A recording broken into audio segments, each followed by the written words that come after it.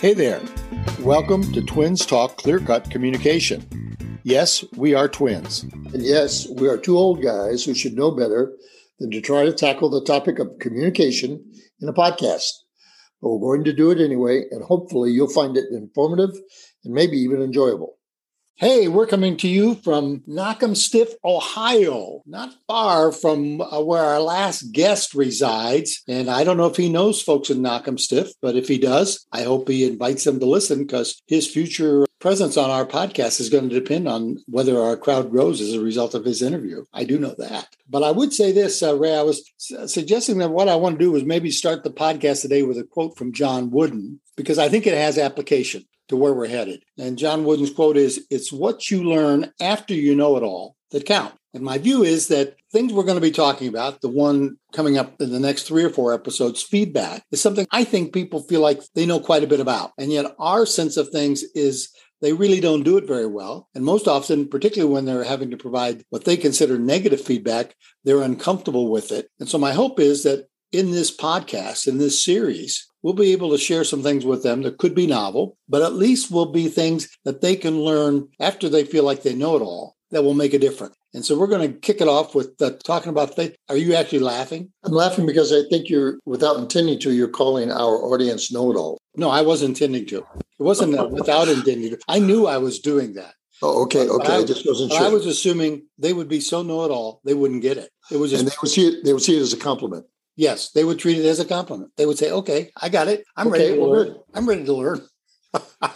Now, setting you up so wonderfully, go for it. Okay. Well, Bob, as you and I have talked about this, from my own perspective and my own experience, I consider feedback the most underdeveloped, least well-used skill among leaders and executives of all the skills they need available to be successful. I have in the medical area, in the manufacturing area, in the finance area, I have yet to meet an executive I would point to and say, there's someone who knows how to deliver feedback. So for me, this is a skill that is either widely misunderstood or just is ignored in terms of it being important and valuable.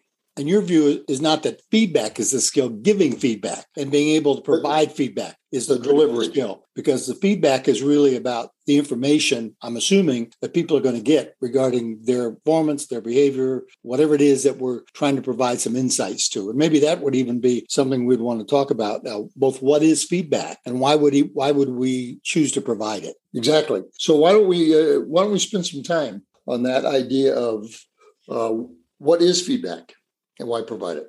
Well, first of all, from my perspective, feedback is information that calls attention to behavior. And the key word there is information. For a lot of people, they don't treat feedback as information. They treat it as an opportunity to critique, an opportunity to, if you will, criticize. One of the things I think is a side note that's kind of interesting is when I'm doing training, most people think feedback is a social communication theory, that its founding and its importance was its attachment to social communication. Okay, when in fact, you know, as I know, where feedback, that idea came from. Well, you may know better than I know. I want to hear from you, but I would say this. I know where you're headed, and I would make the observation in the academic world, anytime you can relate something from the social sciences or what's frequently referred to as the soft sciences to the hard science, to the natural sciences, you gain an advantage as an academic. And so my suspicion is where you're headed is feedback comes from the natural sciences, not the social science. Absolutely. It actually comes from physics because it's the process by which the output of a signal is fed back as an input to the system. If you were to think of it, it's like when you're at a music concert and the speakers start to squeal. That's called feedback, that the system is picking up a signal that was fed back into the system, and now it's creating a problem. It's too loud. I don't know the language. I guess the language is the gain is too great, whatever. But that's what really came from. It came from a physics understanding. Mm-hmm. And there was a time where I remember the physicist, but I don't anymore, and he's probably neither alive nor important. And I'm sure he doesn't care whether you know or not. And I also suspect he's not listening to our podcast. So fire away. You can say anything you want. Okay, so It's information that's intended to bring attention to behavior, both positive and negative. We need to provide feedback to people who are behaving in a manner that they're creating success for themselves and others. And while we think of that as being a very relatively easy task, even then we don't do it well. Even then, people do it in a way that minimizes the potential impact, minimizes what they're really trying to achieve. Another element of what feedback is that it's not a criticism or judgment. A lot of people assume that if I'm going to give someone feedback, what I'm really doing is providing criticism related to how they're behaving, how they're working, how they're looking at things. And it's really not criticism. It's information, which is different. Criticism involves my opinion. When I'm giving people feedback, it really has virtually nothing to do with my opinion. It has everything to do with what they're doing and whether it's a good choice, whether it's producing success or it's going to put them in a problem spot. Or it should have nothing to do with your opinion, because oftentimes that's one of the things we bump into is that people build their opinions into it and thereby reducing the effectiveness or impact of the feedback. I'm on the right track here? Oh, absolutely. That's exactly right. These semantic choices we're making to clarify this are really designed to make these distinctions so people can look at their own behavior and see whether it's really going to be productive. Now, also, I would say that the reason why it's important to cover this ground is because delivering feedback is a skill. We've talked about what's involved in a skill, that you go through stages of development and that skills can be perfected, skills can be advanced. So anyone who believes that they can deliver effective feedback without having developed the skill to do it is thinking in a way that I think is counterproductive. It's not going to work. Let me go back to the natural science perspective for a minute. My own memory of feedback as a part of a natural system is that the feedback, positive or negative, not criticism or opinionated, but positive or negative feedback is designed to create change or to amplify or to cause something to modify or adjust. That the whole purpose of feedback and systems is to give the system information that it can make an adjustment or make a correction in the right direction. And oftentimes when we apply that to the social sciences, we look at feedback and say, that's really a fundamental role of why, if you will, why provide feedback. It's to help people make the necessary changes, to help them modify behaviors or performance that will improve or enhance what they're hoping to achieve. Exactly. And in addition, when feedback is effectively delivered, it helps the individual receiving it to see their behavior the way others see it. Because very often, one of the dilemmas is people behave and don't appreciate the impact they're having. So if I'm in a managerial role, should I or can I ever be in a position where I'm not giving feedback? I don't want to give feedback. I don't think it's my role to give feedback. I'm kind of thinking this through and thinking, okay, if I presume that my fundamental role in working with people is to help them be able to identify and see the changes necessary in their behavior and performance in order to get better at what they do, then that might be easier for me to begin to build feedback. It's kind of a natural part of the process. It's something I need to assume that it's a role that I have to play. And so I'm just thinking that out loud. Can you think of any situations in which you would say managers, supervisors, they don't need to concern themselves with feedback? Feedback doesn't have to be a part of their communication process? I can't think of a single situation. If you intend for people to succeed, if you're involved in their success, if you're tangential to their success, then part of your commitment to that success is to provide them feedback related to their behavior. And if you take it outside of business, I think these concepts relate to parenting. Mm-hmm. If you're trying to help your children be more successful, develop in a healthy way, without your feedback, that's almost impossible. They'll take their cues, feedback they get from their friends. They'll take their feedback they get from school, from situation. And a lot of that feedback is not effective. It's not healthy. It's not appropriate. For example, like a psychologist friend and I were visiting on campus, and we began to come up with what we thought were pretty interesting alternative therapies. And one of the therapies we referred to was maturation therapy, where every time some child said something, all the parent would say is grow up, grow up. Just grow up. That's maturation therapy. So the feedback was grow up. And I suspect that's not what you mean by feedback. And that's not what we're talking about. And we'll get into that in more detail. Yeah, you're talking about that having such low utility. That's almost useless, that kind of feedback. Well, one of the other things about feedback is that effective feedback always and only deals with behavior. It doesn't deal with attitude. It doesn't deal with commitment. When you say things to people like you've got a bad attitude or you're insufficiently committed, that really is not effective feedback. That really is not easy to translate. It's not easy to understand. They have every reason to get on the defense, to defend themselves against that kind of accusation, because it's really not information. It's an accusation. So we've got an episode coming up where I think we're going to deal with a particular model of how people receive feedback, how they experience feedback. And I think that's kind of what you're talking towards. But the point here is that when you think about giving feedback and even receiving feedback, it needs to be behaviorally driven. It needs to identify behaviors that can be addressed, not attitudes or alternative ways of thinking about things, because it's only behaviors that people can really look at and say, that can get correct. Yeah, they can make choices about it. Well, the other thing is that that doesn't mean the behavior doesn't,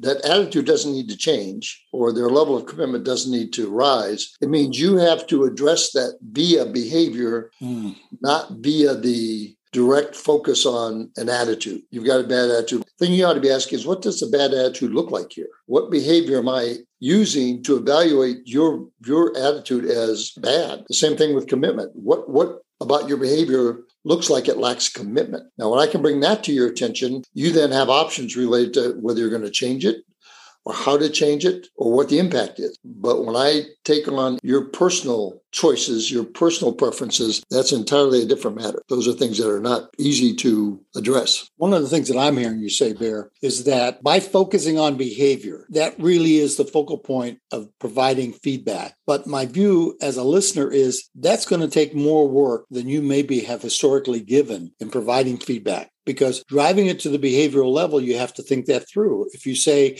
you got a bad attitude, you got to think, what are the behaviors that I'm seeing that causes me to have that reaction and speak to the behaviors? So my first thought is that as we talk about feedback and people try to think through what's novel or what do I need to implement, one of the things I'm hearing us really argue for is you need to push yourself to get to that behavioral level in terms of being able to see that and analyze it at a behavioral level. Exactly. Effective feedback is never spontaneous. Effective feedback is never something I can just come up with kind of in the spur of the moment. Truly effective feedback is me looking carefully at what the other person's doing and being able to identify it in such a clear way that they can say, oh, okay, I get that. I see that. Great observation. In fact, I thought about in the past at one of our episodes, we were teasing with one-liners, and the one-liner that came to my mind is it wouldn't be effective feedback to say something like, well, now if I agreed with you, we would both be wrong. Right. I didn't say it was your fault. I said I was going to blame you. Now, that's not effective feedback. So we're putting that out there and saying those things are not effective feedback. So if you're coming from that perspective, you need to change your course. Right. I think, again, because it's a skill, and I think a lot of people don't think it's a skill. They think they have the right to spontaneously assault people verbally with their view of something. You providing your view of something is not necessarily feedback that anyone can use. And if your goal and the goal of feedback primarily needs to be developmental, needs to be for the person's advantage, the reason you're sharing this is to aid the other person in considering how to change their behavior so they can be more successful, so they can be more effective. And so you ought to have if you're going to provide feedback, you ought to have the intent to say, I want to offer this to the other person as a gift. That's something if they listen, if they see it as valid, they can make another choice that can make them even more successful than they currently are. I remember when I was thinking through and talking with people about providing feedback, and people would say, start with, can I provide you some feedback? And what they're really wanting to do is just get something off their chest. They're really upset with this person. They're really angry about them. And what they're really wanting to do is get permission to just drop the hammer. Exactly. And when I'm visiting with them, I'm saying, if your sole goal is just catharsis, if all you want is to feel better at the end of whatever you say, then that works. I mean, drop the hammer as heavy as you want. But if your goal is to actually help that other person, if your goal is to make your relationship stronger, then that's probably not your best strategy. And that goes back to that spontaneous approach and saying, if you really are there to be a part of developing the other person, being a part of helping them like a child and parent, if you're really there to help a colleague or a subordinate, then you have to be, as you've said, more intentional, and you have to be thinking about what's in their best interest and how do I deliver that information. Yeah? Exactly. And one of the things that I think, again, the importance of feedback is it's really one of the few interpersonal communication ways we have to influence others' behavior. Great observation. And I like that, Bear. I mean, I like it. All right. Good. Keep going. Good. The other thing, here are some other things that feedback does for you. Clarifies performance standards. If you're in a job setting, a lot of people might assume that others will know what it takes to be successful, what the standards are, where the high points are, and they don't. Mm-hmm. You need to clarify that. You need to make sure it's very clear what constitutes success. And feedback offers that. Now, when you say that, it brings to mind we're probably casting our conversation right now in the kind of supervisor-subordinate relationship. And I hear you saying as a supervisor, you can't assume others understand your expectations or the expectations of the organization. So those have to be clarified and shared. But how about in terms of just general work relationships? We talked about conflict and how we're beginning to make the assumption that a lot of the conflict that occurs is between coworkers. And how about expectations in that place? The notion of we need to figure out a way to share expectations. Any thoughts on that? Well, yeah, I think that in that case, feedback then is collegial. It's not subordinate. It's not from a higher up to a person who needs to respond. I can offer feedback to friends. Mm-hmm. I ought to be able to offer feedback to friends. I ought to be able to offer feedback to colleagues. Feedback then needs to take on clearly a developmental interest. It needs to take on, it's in your best interest to consider this. This is something I'm sharing with you, if you'll hear it, that I think could work to your benefit, that could make a positive difference. In fact, when you said that, feedback can be between friends, colleagues, et cetera. It almost strikes me like we've said in the past, the more important the relationship, the closer relationship, the more you consider yourself a friend to the other person, the more you're almost obliged to make sure you're providing feedback that helps them get better or correct or respond to what's going on in their environment that they may be unaware of. So my feeling is oftentimes they'll say, well, as a friend, I'm really struggling to find out a way to tell this person. And yet I guess I've worked from the assumption it's almost more my responsibility than anyone else's. If I'm not going to tell them, who else is going to tell them? If I'm not a good enough friend to be able to share, here's something I'm seeing. Have you seen that, thought about it, decided you're going to address it, et cetera? Right? I mean, I think we're in sync. Yeah. And I would go so far as to say, when you deliver feedback effectively, one of the results will be it will improve the relationship. It will strengthen the relationship. Another great observation. You are coming up with several of them today, Bear.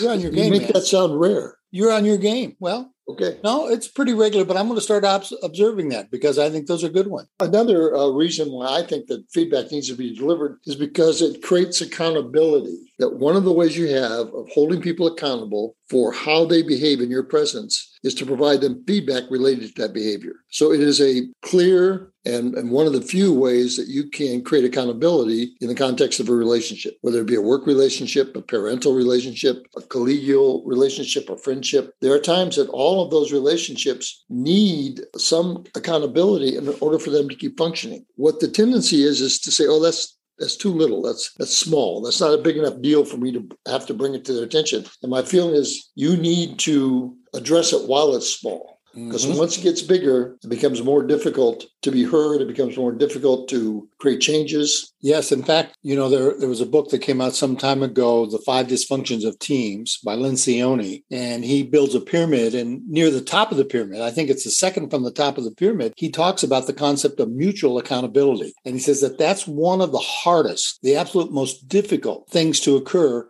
in an organization is to create accountability horizontally. It's for people to share that kind of mutual accountability. And in fact, I tested that out when I was doing some consulting and just asked an executive, so when you hold people accountable, what do you find to be the most difficult? And he said that immediately. He said the most difficult form of holding people accountable is when I try to hold my peers accountable because I don't quite know how to do that. And yet I think this whole notion of feedback and the ability to give feedback is right there. I mean, that's the only way to do it is to be able to create an information system in which feedback is continually operating in a direct and positive way. Positive meaning not necessarily positive feedback versus negative feedback, but it's positive in the sense it's information input to help the system change. Absolutely. And when I can count on my colleagues or my friends to give me feedback, I can count on the fact that my behavior is being observed and no one's going to let it get out of control. No one's going to let it slide in a direction that's to my disadvantage. Mm-hmm. So when you become effective at giving feedback, you're providing a gift to the people that you're delivering that to, because otherwise they could miss how their behavior is affecting others. Exactly. Well, listen, Bear, we are close to time. So maybe I'll cue the audience and say, we're going to come in on the next episode with some conversation around when should feedback be offered and what are some skills. We've been talking about giving feedback as being an extremely important skill and what might be some behaviors or skills that are embedded in the notion of giving feedback that will help people be more effective in providing that kind of information. Any way you want to summarize the session today? No, I'm looking forward to it. I think that having a few episodes, a few sessions where we can talk this through could be very, very valuable to those who are interested. And so if we were to rate on our communication, because it's Twins Talk, clear-cut communication, where would you put feedback on the continuum in terms of importance? What's my number range available? 3,500. Okay, I would say it's probably about, you said 1 to 3,500. I would say it's 3,400 and maybe 87. The Twins are done talking for today. Now it's your turn. We'd love to hear from you with feedback regarding today's theme or a situation you'd like us to step into during a future session. You can reach us at twintalk46@gmail.com. Remember, no communication problem is so big, so complicated, or so intense that we can't make it larger, more complex, or more dangerous than it already is, almost effortlessly. And we'd like to thank Kevin MacLeod for the score that both began and ended this podcast.